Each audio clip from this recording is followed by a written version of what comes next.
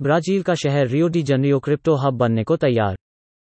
Cryptocurrency को लेकर दुनिया भर के देश अपने तरीके से इसको रेगुलेट करने में जुटे हुए हैं। इसी कड़ी में ब्राजील का सबसे अधिक जनसंख्या वाला शहर क्रिप्टो का हब बनने की दिशा में आगे बढ़ रहा है। यह अगले वर्ष क्रिप्टो में प्रॉपर्टी टैक्स लेने वाला ब्राजील का पहला शहर बन जाएगा। रियो डी जनेरियो के सिटी हॉल ने जानकारी दी है कि क्रिप्टोकरेंसीज को ब्राजील की करेंसी में कन्वर्ट करने के लिए फर्मों को हायर किया जाएगा। रियो डी जनेरियो का non fungible token (NFT) collection develop करने का भी प्लान है, जिसमें शहर के लोकप्रिय पर्यटन स्थल की इमेजेज शामिल होंगी। ब्लूमबर्ग की रिपोर्ट की माने तो प्रॉपर्टी टैक्स की पेमेंट क्रिप्टो में लेने का प्रपोजल शहर के मेयर एडुआर्डो पेस ने इस वर्ष की शुरुआत में दिया था। इस प्रपोजल को मंजूर कर लिया गया है। रियो डी जनेरियो की म्यूनिसिपल काउंसिल की ओर से हाल ही में आयोजित एक इवेंट में यह जानकारी दी गई है। इसमें क्रिप्टो रियो स्टडी की रिपोर्ट भी पेश की गई।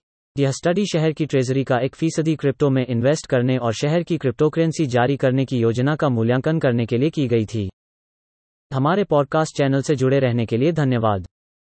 आप हमारी वेबसाइट thinkwithniche.in पर अन्य श्रेणियों जैसे व्यापार, सफलता, मनोरंजन, स्टार्टअप, सिनर्जी, स्थिरता, समाचार और उद्यमिता से जुड़े पोस्ट पढ़ भी सकते हैं।